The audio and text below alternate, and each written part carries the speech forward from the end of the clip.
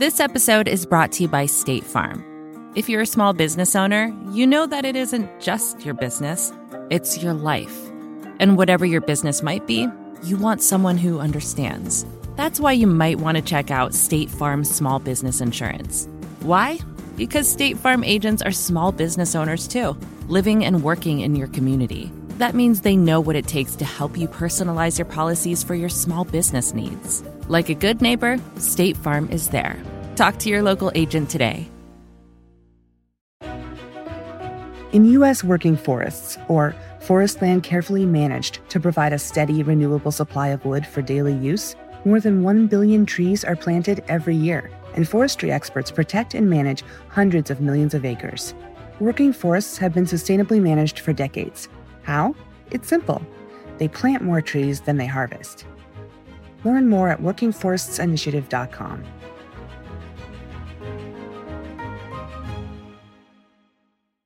Is American journalism broken? I'm Sean Illing, and I'm your host for Vox Conversations.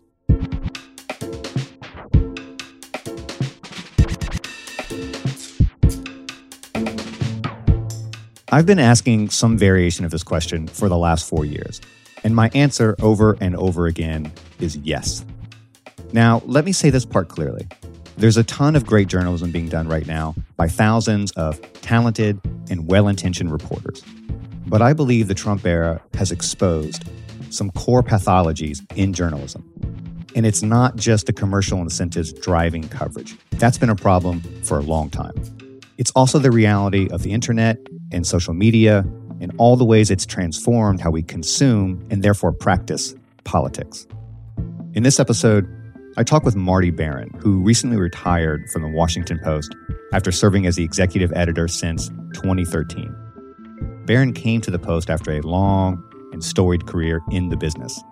Most famously, he oversaw the Boston Globe's reporting on the sexual abuse scandal within the Catholic Church, which was later turned into the Oscar-winning film Spotlight. And he was at the helm of the Post as it transitioned into the digital era. And of course, he was there during the entire Trump presidency. Now that he stepped away and had some time to reflect, not just on what he did at the Post, but also on our profession more generally, I want to ask him, what's gone wrong? And how deep are the problems we're facing?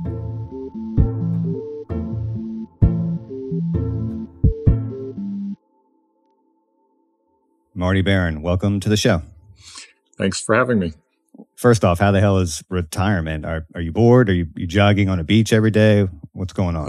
Well, I'm not even close to a beach. I'm in the woods, but retirement is going well. It's nice to have more freedom, more flexibility. I'm working on a book and enjoying spending more time with friends. Well, we appreciate you taking the time. I want to start by asking, and this is a bit of an oversimplification, but it's true enough. In the world of journalism and academia, there's more or less kind of two camps over the last, particularly 4 years or so. There are those who think American democracy is, flawed, but stable and ultimately resilient. We're going to be fine. And then there are those who say this is a 5-alarm fire and it's near panic time.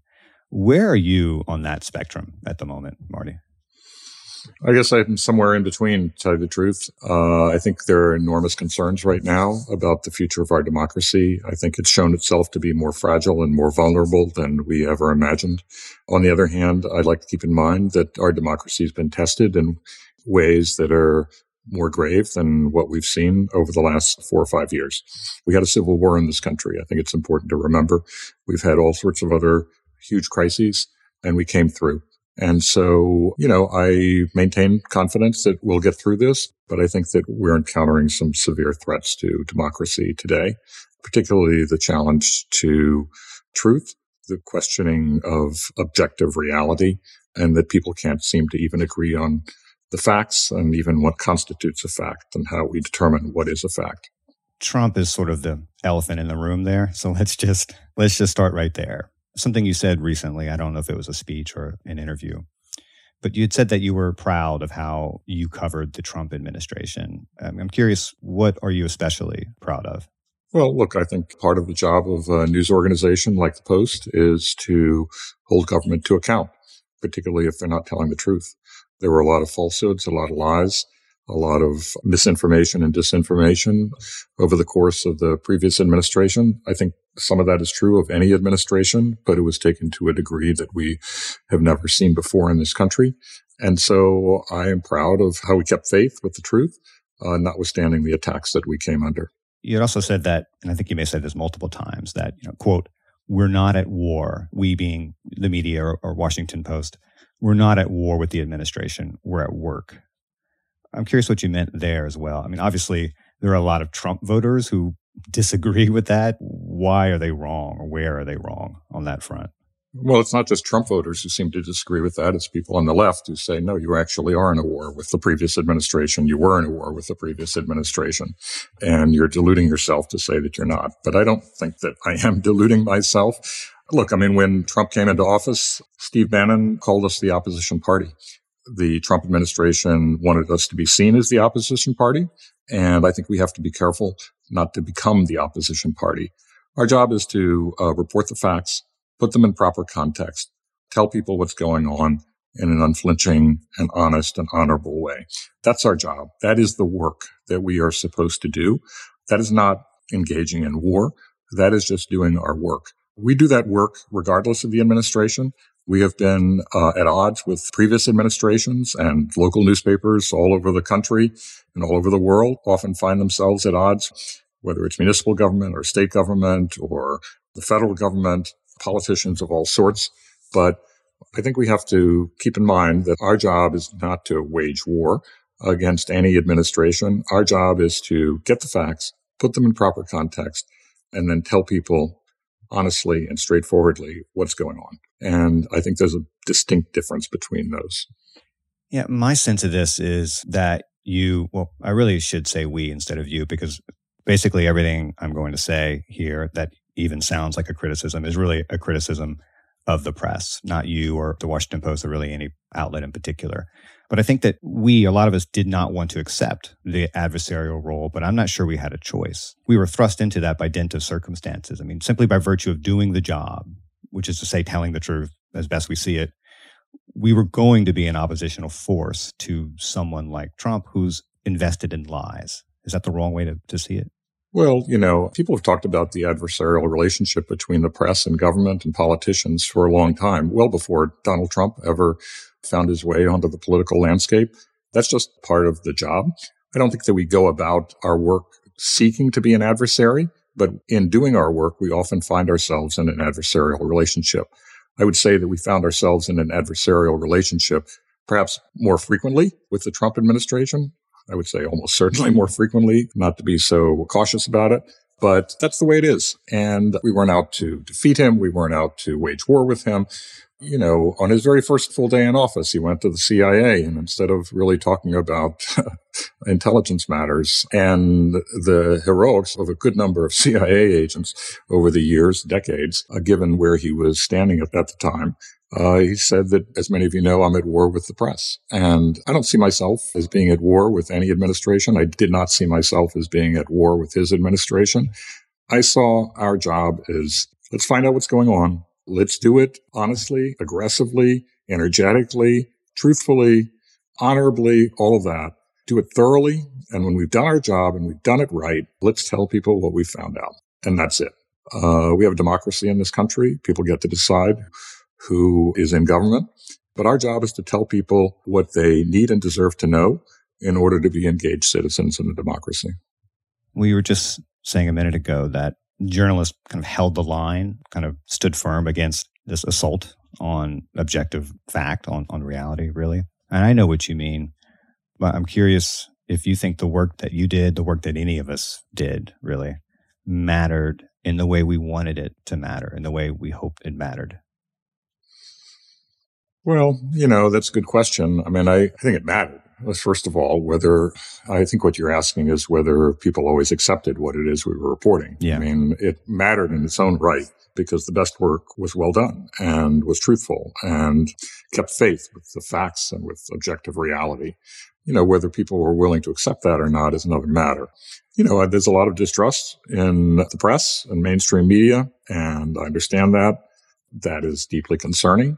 It is a huge challenge for us. I think it's a huge challenge for society as a whole, that people are unwilling to accept basic facts, that they're unwilling to acknowledge objective reality. That's not just a challenge for us. It's a challenge for society as a whole. But I think our work mattered. I also think that we need to keep the long term in mind. I look back at Watergate, and the press was accused of a lot of the same things that it's been accused of over the last 4 to 5 years. That was a partisan exercise, that the press was simply trying to bring down Richard Nixon. The phrase fake news wasn't in currency then, but the point essentially was made, or at least there was an assertion that we were not telling the truth and that we were biased and what have you.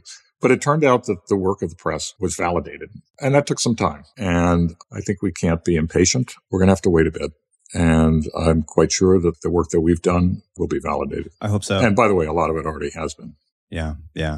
I'll just put my cards on the table here and, let you reflect however you want, because you're, I think, better positioned than I am to maybe reflect on these things. I mean, I have felt personally like the work I tried to do didn't really matter all that much. And the work that a lot of us have tried to do didn't matter all that much, because for me, a journalistic project committed to the defense of truth is only successful, or maybe meaningful is the right word there, if it creates a world in which lying is costly, in which the tendency of powerful people to lie is at least checked. I mean, if that's the measure, I feel like I failed and a lot of us failed. And to be clear, and for reasons I'll explain later, I think we were doomed to fail. But I suspect you may disagree with that kind of gloomy assessment. So I think that's very defeatist of you. Yeah. No doubt. I can't be so defeatist. And if that's how we feel, then we should just all give it up. Yeah. And I don't believe in giving up. And I think that if you look over history, you'll see that there are many things that, whether it was the press or historians or commentators of other types, you name it, even scientists and doctors and people in all sorts of fields who did not feel validated in their time, but they were validated over the years that were to come. And so their work really mattered in that way. We live in a time where people expect instant results. And I think that creates unreasonable expectations on our part. And, I'm willing to be more patient. Can it be frustrating? Sure. But I don't think we should be defeatist. And I don't think you should be defeatist. So try to cheer up a little bit. Well, I'm working on it along with my therapist. Well, in preparing for this, I was thinking about Glenn Kessler, the fact checker for the WashPo, and, who famously documented, 20,000 lies that Trump had told over the course of his presidency and campaign. And obviously, all that fact checking wasn't a deterrent because the guy kept telling all the lies. And that's what I had in mind when I feel like we're just sort of banging our heads against the wall here in vain some of the time. Well, I would say it takes time. I mean, if you look back at any number of different periods in history in the United States or elsewhere, the McCarthy hearings, Joe McCarthy was able to get away with a lot for a long period of time, but it didn't last forever. Yeah. Something I'm kind of inching my way towards here is it seems to me that we've reached the end of what some people would call the gatekeeping age, or the age of media gatekeepers. Before the internet, before social media, most people got their news from a handful of papers or TV networks, Walter Cronkite or whatever. These institutions function like referees. They called out the lies and they fact-checked all the claims and so on. And they had the ability to control or manage the flow of information, and in that way impose borders on the public conversation, on the discourse. Today, gatekeepers still matter. I mean, the New York Times, the Washington Post, Wall Street Journal, these institutions still matter in terms of setting a baseline for political knowledge. But there's so much more competition for clicks and audiences, and there's so many more choices, and that has altered the incentives for what's newsworthy in the first place. And the consequence of that is we're in this kind of epistemological wilderness. And as someone who was, running one of the most important gatekeeping institutions in the country, I wonder how you think about that. Right. Well, I think, you make a good point. It's clear that we have many more media outlets, and not just media outlets, but any individual can essentially become a media outlet. And many do, and they spread all sorts of falsehoods and conspiracy theories. But at the same time, there are individuals who have been given a greater voice, and they are very useful sources of quality information. And those are voices that may not have been heard in the past. There are communities that are being heard in a way that they haven't been in the past. I mean, some of the people who cheered the greater diversity of voices, understandably, were people in marginalized communities, people on the left who felt that the mainstream media had a stranglehold on communicating with the public. And so, yeah, we do have a lot more voices. In fact, that's why we have Vox Media these days. In the old days, we just had 3 networks. We had, limited sources of national radio. We had, in any one community, you had 1 or 2 newspapers. You didn't even have a national newspaper before the 1990s, when the New York Times became one. And I guess the Wall Street Journal already was one, but with a more limited audience. And so people felt that wasn't enough. And I understand that. And now there's the feeling that there's too much, and that it allows the spread of falsehoods, conspiracy theories, all sorts of dangerous material that's essentially dangerous and a threat to society. And it's true. The traditional news organizations, whether it's the Washington Post or the New York Times or, one of the networks, they don't have a hold on the national discourse in the way that they did in the past. So that has brought some severe disadvantages, but it has also allowed a lot of people to have a voice when they were denied a voice previously. Do you feel like the benefits of this addition of new voices, which are obvious enough, do you think those benefits outweigh the cost or the harms? Well, I'm not sure I've settled that in my own mind at this stage. And at the end of the day, there's nothing I can do about it. It is what it is. It's the product of the internet. And the internet has allowed any one individual to be essentially an international television network if they want to. They can just go on and be on YouTube. Their voice can be heard all over the world. With Twitter, same thing. Facebook, same thing. That's the world we live in. What I think is not going to change that. The question is, how do reliable sources of information persuade people that they're doing their work properly and that they are, in fact, presenting objective reality and the facts? All I can do is focus on what we can control. As you were sort of steering the ship that is the Washington Post as the digital revolution was underway, did you sometimes wish we could go back to the pre-digital media world? Yeah, you bet. I mean, when I was working at the Boston Globe as the editor, that was, in the early 2000s. That's when high-speed broadband really started to penetrate this country. That made possible mobile devices. It's what led to the development of social media. It's what deprived a lot of traditional news organizations of the revenue that they used to have, largely exclusively to themselves. And all that money started to flow to large tech platforms. And so, we were hobbled, and we were losing readers. We were losing advertising. We were losing everything. So sure, was I in a period of mourning then? Yeah, but I got over it because, as I said before, all I can do is really focus on what I can control. And I wasn't going to be able to change those circumstances. And I certainly wasn't going to remain in a state of mourning forever, because that doesn't do any good. And even in life, when a close relative or a close friend passes away, you can be in mourning for a while and should be, but you do have to go on living your life and living it as best you can. And that's how I think about our profession as well. Do you like this term, post-truth? Do you think we're living in the post-truth era, or do you feel like that term is unhelpful? I haven't thought that much about the term. I'm not a particular fan of it because I don't think there is such a thing as post-truth. I think there is such a thing as truth. It's not easy to get at. It's hard. You have to overcome a lot of obstacles to get to it. We sometimes arrive at approximations of the truth. And I think we have to recognize the limitations to what we know and how much we actually don't know before we declare something to be the truth.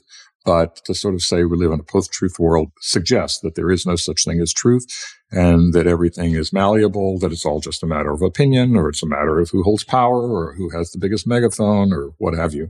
So I'm not a particular fan of the term, but I haven't really thought about it very much. I think I've come to hate that term for different reasons. For me, at least, we can't be post-truth because we never really lived in truth. I don't think in the way people suppose we did. What we had, in my opinion, was a liberal order in which media gatekeepers like the Post dictated what passed as truth, or at least imposed limits on the number of claims to truth. And has that order has unraveled, or that order has unraveled rather, and even if it still existed, we have this other problem, related problem, which is the collapse of public trust in elite institutions. And that collapse of faith in authority is incredibly important and not terribly understood. Truth ultimately is a function of authority. I mean, we all believe all sorts of things to be true, not because we've tested it in a lab or done the work, but because authorities we trust said it was true. And if there are no authorities or recognized authorities, we've kind of lost truth. Do you think that's, again, too gloomy? Well, you are pretty gloomy. What can I say? I'll warm up, I promise. Yeah, really. You really do need to cheer up. I don't know how you get through the day. Coffee mostly. Look, I mean, I understand your point, but I don't think that I think there are such things as facts. I do think there is such a thing as truth. The media has not always been successful, but it's been successful quite a bit. And I think people should recognize that. I mean, I think that if you go back and you look at, let's say, the coverage of the Vietnam War, ultimately, the press was showing what a disaster it really was.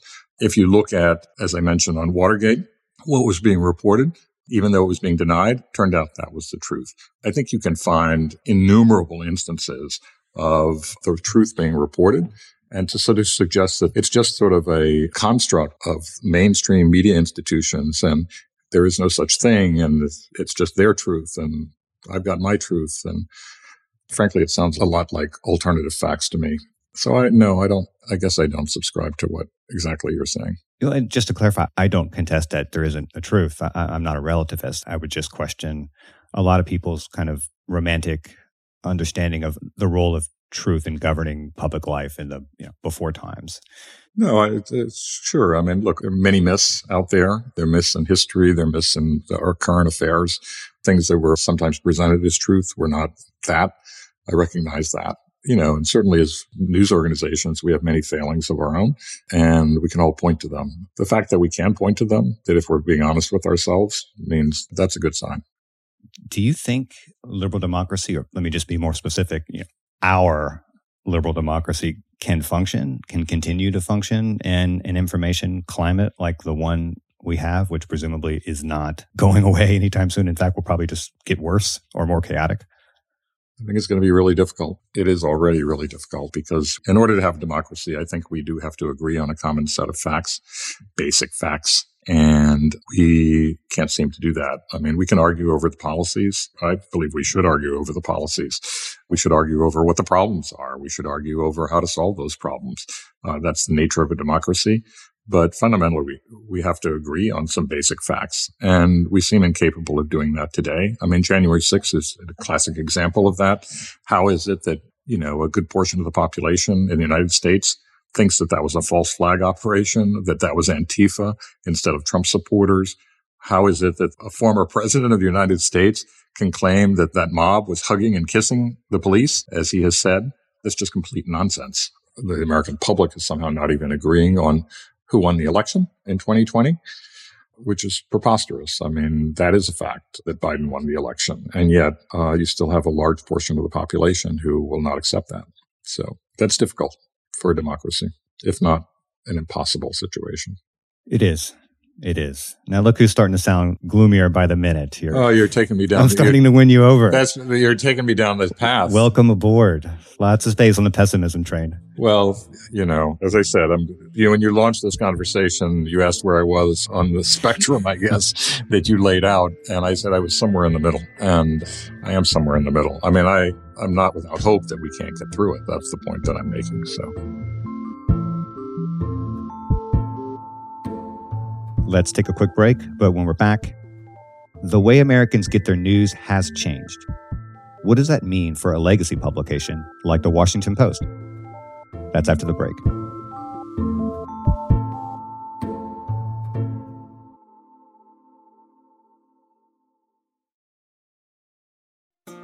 This episode is brought to you by State Farm. You've heard it before. Like a good neighbor, State Farm is there. But it's more than just a tagline. Because State Farm agents are small business owners themselves who live and work in your community. And if you're in the market for small business insurance, who better to work with than an agent who understands what it takes? State Farm agents can help you create a personalized insurance plan that fits your small business needs and budget. Talk to your local State Farm agent today about small business insurance. Like a good neighbor, State Farm is there. Support for the gray area comes from Burrow. Getting the right furniture for your place can be really annoying. At this point in my life, I've probably gone through maybe 3 sets of outdoor deck furniture, and it's a pain in the ass for a different reason every single time. It doesn't look like it did in the pictures, the assembly isn't what they said it was, or it's just not as advertised for whatever reason. Thankfully, Burrow is the furniture company that wants to make it all a little easier. Last year, Burrow introduced their outdoor line, and this spring they're adding to it with their Dunes line, offering new seating, dining, and lounger options designed for luxury, comfort, and durability. Burrow furniture is easy to put together and take apart, so you can move or store it as needed. And it ships straight to your door for free. Gray Area listeners can get 15% off their first order at burrow.com/Vox. That's Burrow, BURROW.com/Vox for 15% off. burrow.com/Vox.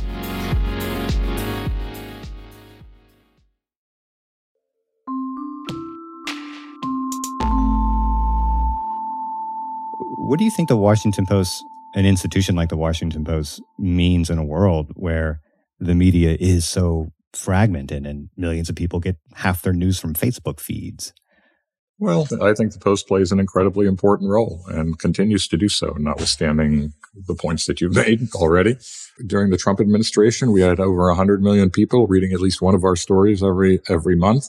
We have, a subscription base of 3 million people with digital-only subscriptions, in addition to the people who are buying the print edition of the paper. Our stories circulated throughout other media. Other newspapers picked it up. So it reached even more people. I think it has a tremendous impact. And so I think it's important to have an institution like the Post, which has high standards, which is committed to, as it says in its first principle, to ascertaining the truth as nearly as it may be ascertained. It's really committed to that. I think that's really important. I saw a Gallup poll. It may be a year or two old, and maybe there's newer data. But the Gallup poll showed that less than half the country trust what they read in the press. And that is indicative of a much broader trend of just general declines in public trust in the press in general. Not the Washington Post in particular, but the press. Why do you think that is? Why do you think people are trusting, major media outlets less and less? Well, I think the bigger picture is there's a lack of trust in institutions generally in this country. If you look at trust in major institutions in this country, they've declined for just about every institution except for the military. Used to be, I would say, except for the military and for the police, but the police have suffered a lack of trust as well. But there's been a lack of trust in major big business, a lack of trust in organized religion. There's been a lack of trust in Congress and the presidency. All of those things have declined. So I don't think the press stands alone in that regard, and I think it's important to keep that in mind. I think the greater threat to society is just a lack of trust in institutions. And how do we get that back? I think with regard to the press specifically, a lot of it has to do with the rise of the internet. And the fact is that, as you pointed out, there are so many more sources of information or so-called information these days than there used to be. People can now turn to something that simply reinforces their pre-existing view. They can find that wherever they want. If they have a conspiracy theory, sure enough, they can find somebody who will tell them that what they think is exactly right. And people do tend to gravitate to sites that tell them that they're exactly right. They live in their own echo chamber, and they want that. They want their positions to be reinforced. The internet allows that. It facilitates that. It even rewards that commercially. I think that contributes to a lack of trust, because there are going to be many sites out there that will tell people what you're reading in the mainstream press is simply not true. They're not telling you the full story. And then those sites will tell you something completely different. And of course, that leads to a lack of trust in major mainstream news organizations. What do you make of the rise of Substack and independent journalism? I mean, obviously, a huge part of that is just the internet, which has made all these things possible. But do you also see in that, at least partly, an indictment of traditional or legacy media? I don't see an indictment of legacy media. I mean, who's most successful? A lot of the people who are very successful on places like Substack are people who came from mainstream media, people who worked in mainstream media, and they acquired their reputations in mainstream media. what helped them build their reputations was their work at mainstream news organizations. Specifically with regard to Substack, I think we need to give it some time to see how it's all going to work out. I don't really know. I've seen so many things declared as the next big thing that I'm a little bit skeptical of the next big thing. So I want to see how it works out. I mean, it's hard for me to imagine, knowing how difficult it is to just get somebody to subscribe, to imagine that people will pay essentially the same price for one writer as they do for a subscription to the New York Times, the Wall Street Journal, the Washington Post, what have you. I'm a little skeptical that that's going to be sustained, but we'll see. I could easily be proven wrong. You talked a lot about this idea of journalistic objectivity, and I know there's a media critic, Jay Rosen. He calls this the savvy style, which is the conventional journalistic norm that says reporters are just spectators of the process, when in fact, they're also actors, whether they want to be or not, right? The choices we make, the things we do or don't focus on impacts the very events we're covering. And the criticism is that willed blindness, as it were, leads to a lot of problems. I mean, I guess that's the general diagnosis from people like Rosen. And I think there's some truth there, a lot of truth, in fact. Do you buy that diagnosis? I'm not sure I fully understand it, but there's no willed blindness, I don't believe.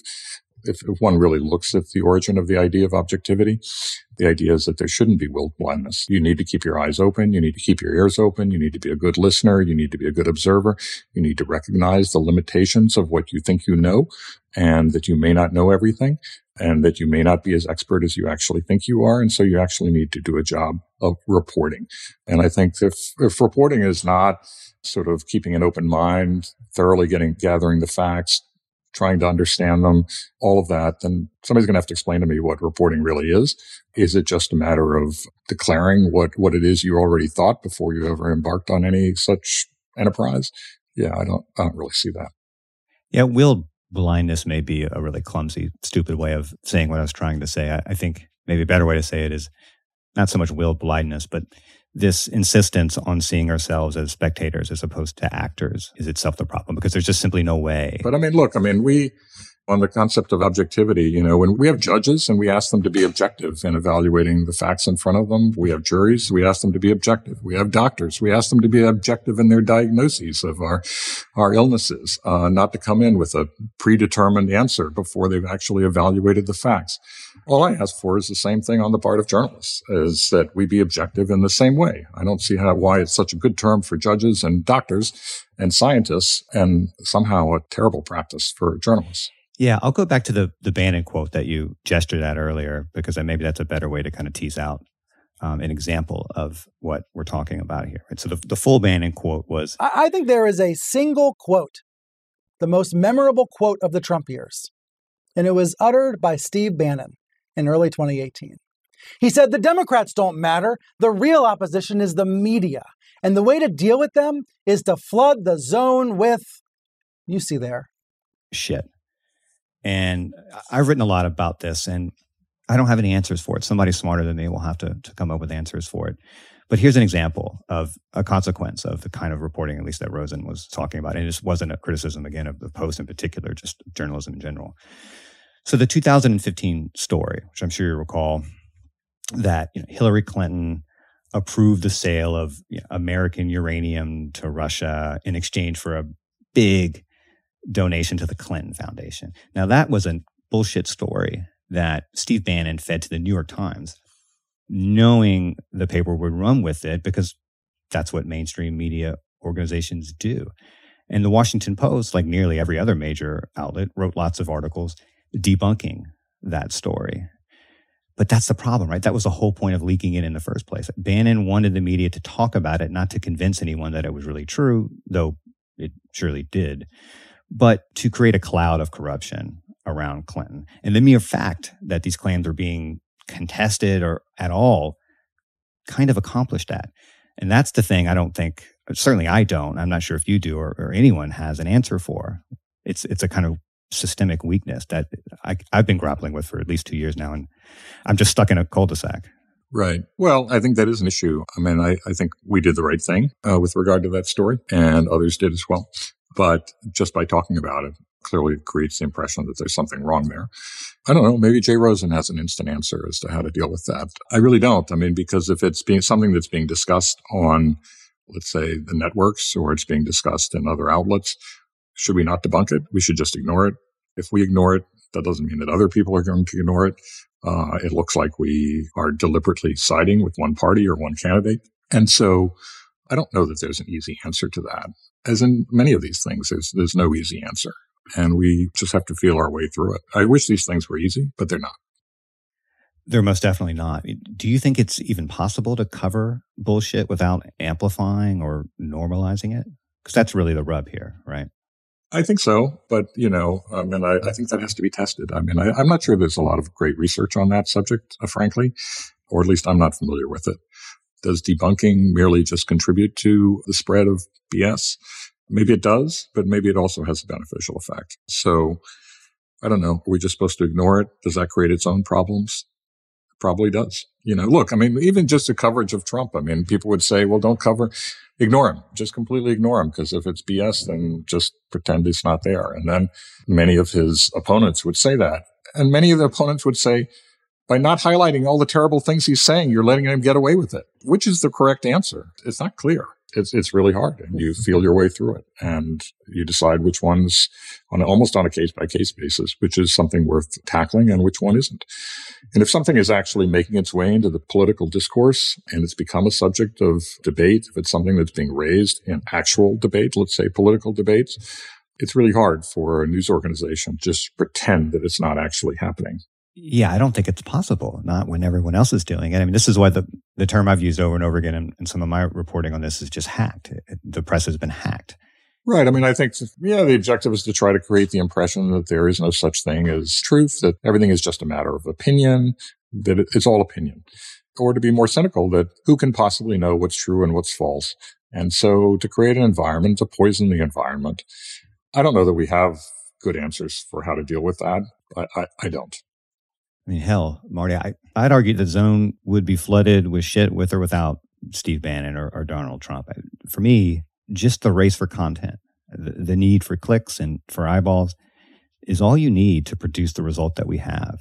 In some ways, we don't have a Steve Bannon problem. We have a political economy problem, right? I mean, just the nature of the business model of the press kind of lends itself to this kind of horse race coverage, or this kind of frantic covering everything in a kind of mad competition with all the other outlets, leads to a zone flooded with shit. Well, even if you didn't have a press, you would just have individuals spreading this kind of stuff, and you would have all the same shit that you have with or without a press. Look, I don't have a ready answer for it. And mainstream media outlets have to evaluate these things on a case-by-case basis and decide which ones are really worth tackling and which ones aren't. And that's the best we can do. What was that evaluation process like for you when you were at the Post? I mean, you're a sharp guy. You have tons of really smart, talented reporters doing this work. And, everyone there in the room was smart enough to understand what was happening. It was obvious what Trump was doing. What was the process like sifting through that and trying to make those decisions about, should we report this? Should we not? Is this just Trump throwing out another slab of red meat so that the press can run around like greyhounds chasing it, so that he can just hijack the news cycle, and, on and on and on and on? How difficult was that for you in terms of making those decisions about what to cover and what not to cover? Well, it's hard, and these decisions are not made by any one person. They're not made by me individually. We do hundreds of stories the Post does hundreds of stories every single day. The top editor doesn't sit there and say, do this, don't do that. Here's how to write this one. Here's how to write that one. That's just not possible. Look, at the beginning, I think that we paid more attention to what Trump was saying on his Twitter account than we did toward the end.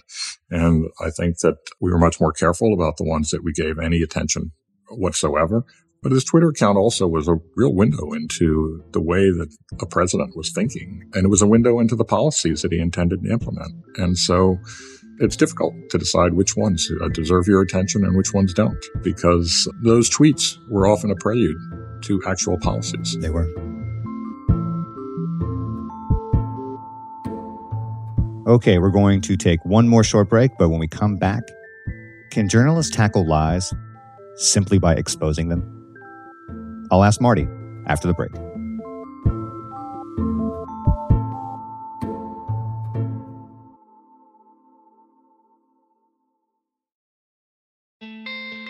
Support for the gray area comes from Greenlight. If you're a parent of teenagers, you might be starting conversations about money management and financial literacy. So often, the best way to learn is to do. But when it comes to money, there can be real consequences to learning the hard way. That's where Greenlight comes in. Greenlight is a debit card and money app made for families. Parents can send money to their kids and keep an eye on their spending and saving. And kids and teens can build money confidence and lifelong financial skills. My kid is way too young to talk money with, thank God, but I have a colleague here at Vox that uses Greenlight with his boys, and he loves it. If you want to help your kids learn about money, consider Greenlight. It's a convenient way for parents to raise financially smart kids and for families to navigate this stuff together. Sign up for Greenlight today and get your first month free at greenlight.com/grayarea.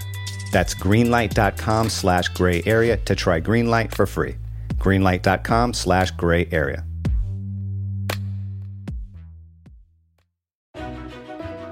In U.S. working forests, or forest land carefully managed to provide a steady, renewable supply of wood for daily use, more than 1 billion trees are planted every year, and forestry experts protect and manage hundreds of millions of acres. Working forests have been sustainably managed for decades. How? It's simple. They plant more trees than they harvest. Learn more at workingforestsinitiative.com.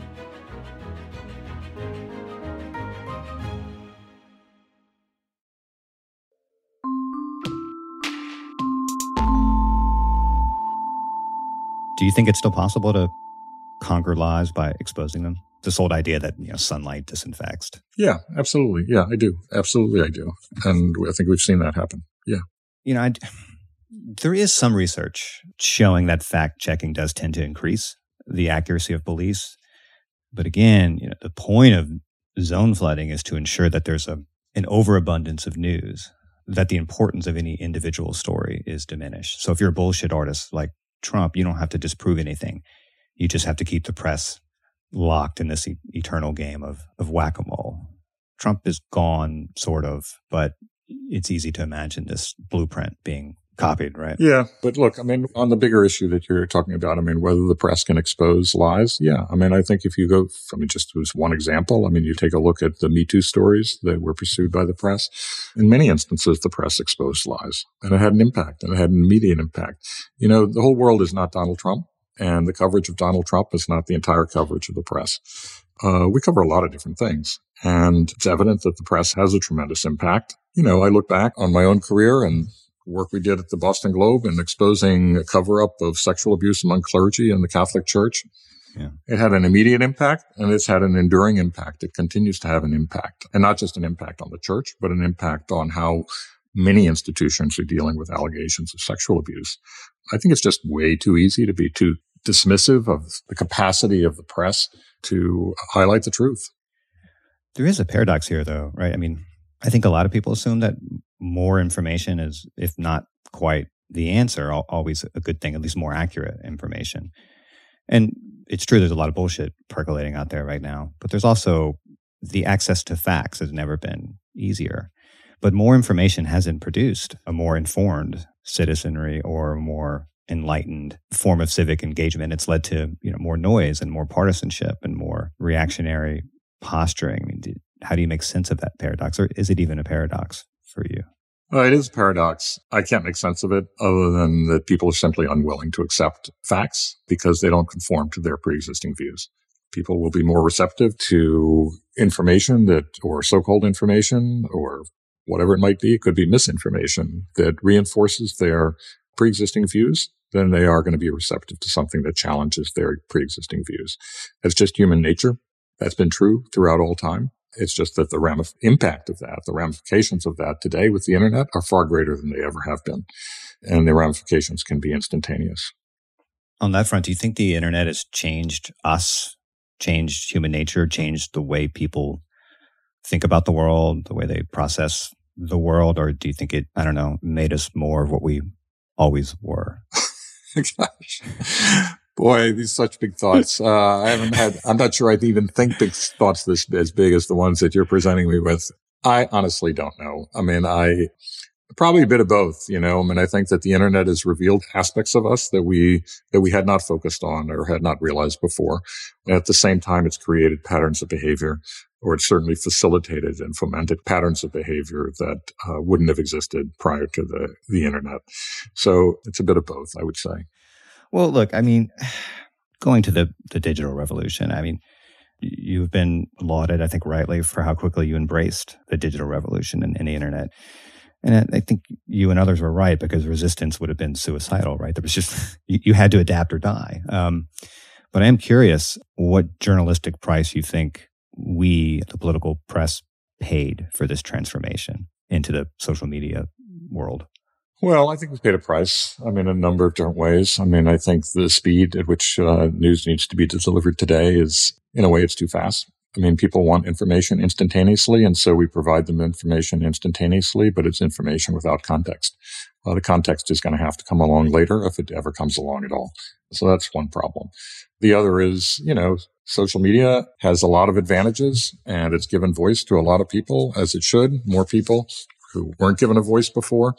At the same time, I think that it's facilitated a pattern of behavior among journalists that I don't think is terribly helpful. People are, I think, way too willing to express their own personal views on social media, people who work for major news organizations, and I don't think that's a very good idea.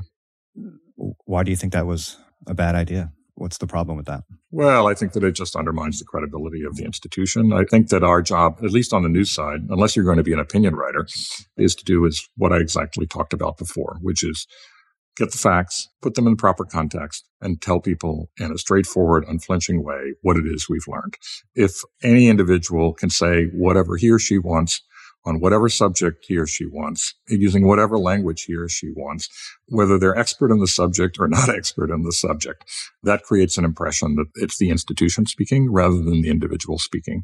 And it can form an impression of the Post, or the Times, or Fox, or whatever it might be, that is not what we would like it to be.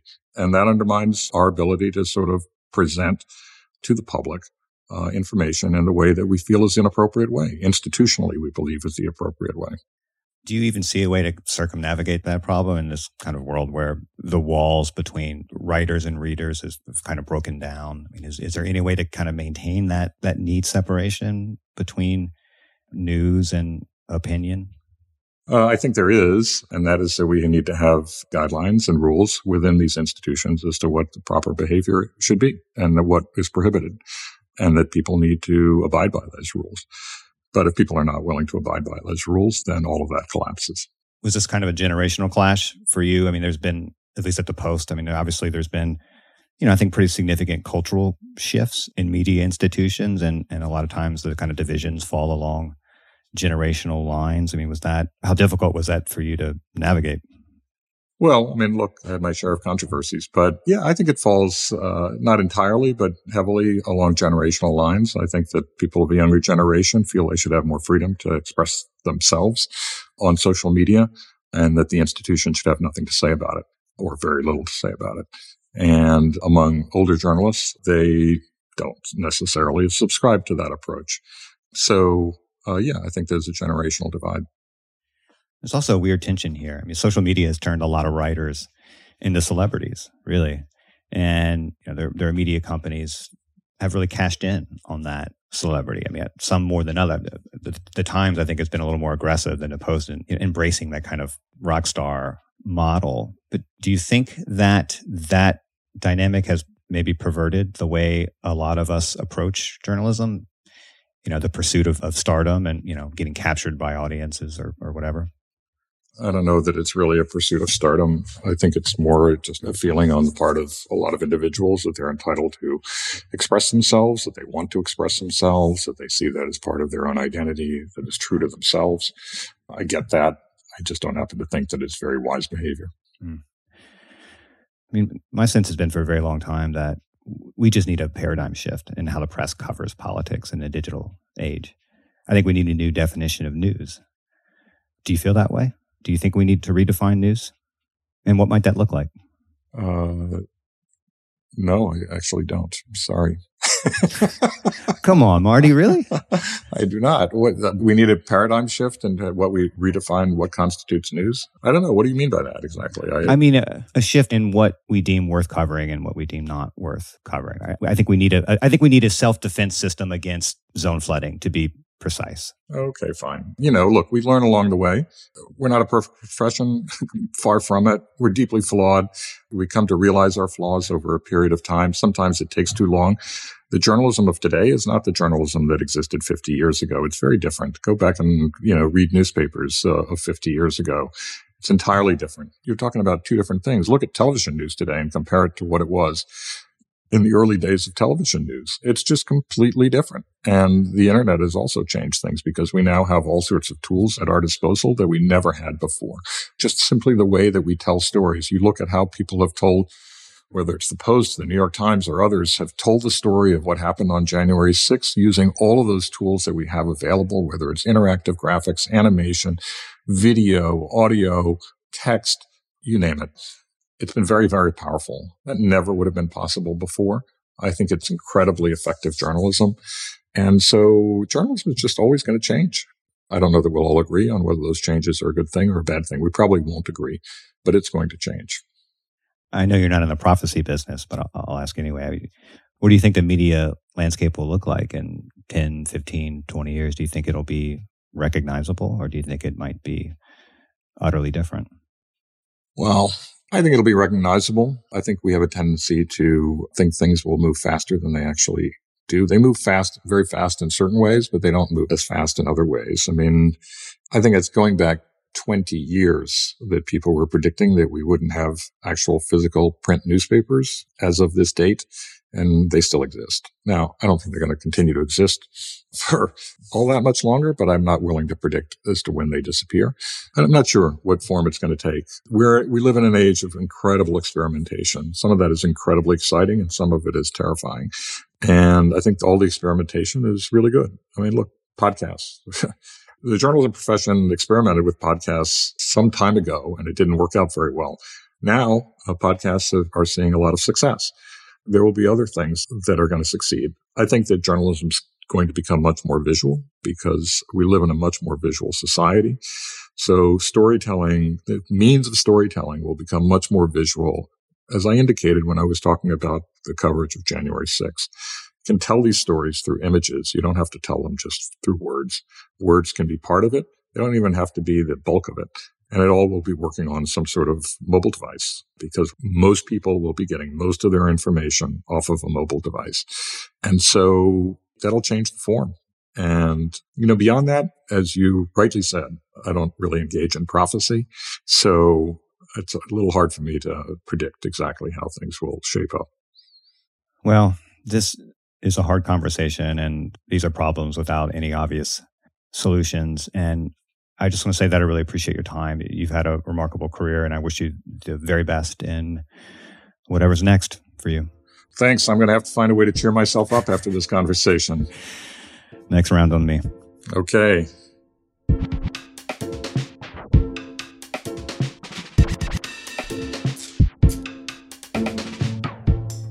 Vox Conversations is produced by Eric Janikis. Our editor is Amy Drozdowska. Our theme music was dreamed up by the mysterious Breakmaster Cylinder. And Liz Kelly Nelson is the VP of Audio at Vox. This is very, very big thoughts here. I've been stewing on this for like 2 years. I wasn't prepared for that. I would have had to spend a day thinking big thoughts before I got onto this conversation. If you like the show, let us know. Room for improvement, we want to hear that too. We're curious to know what you think, what you want more of, what we could improve. And if you have ideas for future guests or topics, send us your thoughts at voxconversations@vox.com. And hey, if you did like this episode, share it with your friends, rate and review. And join us on Thursday for a brand new episode.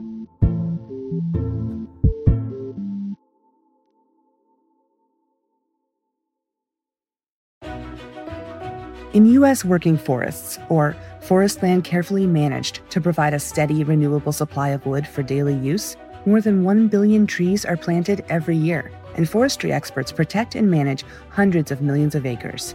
Working forests have been sustainably managed for decades. How? It's simple. They plant more trees than they harvest. Learn more at workingforestsинitiative.com.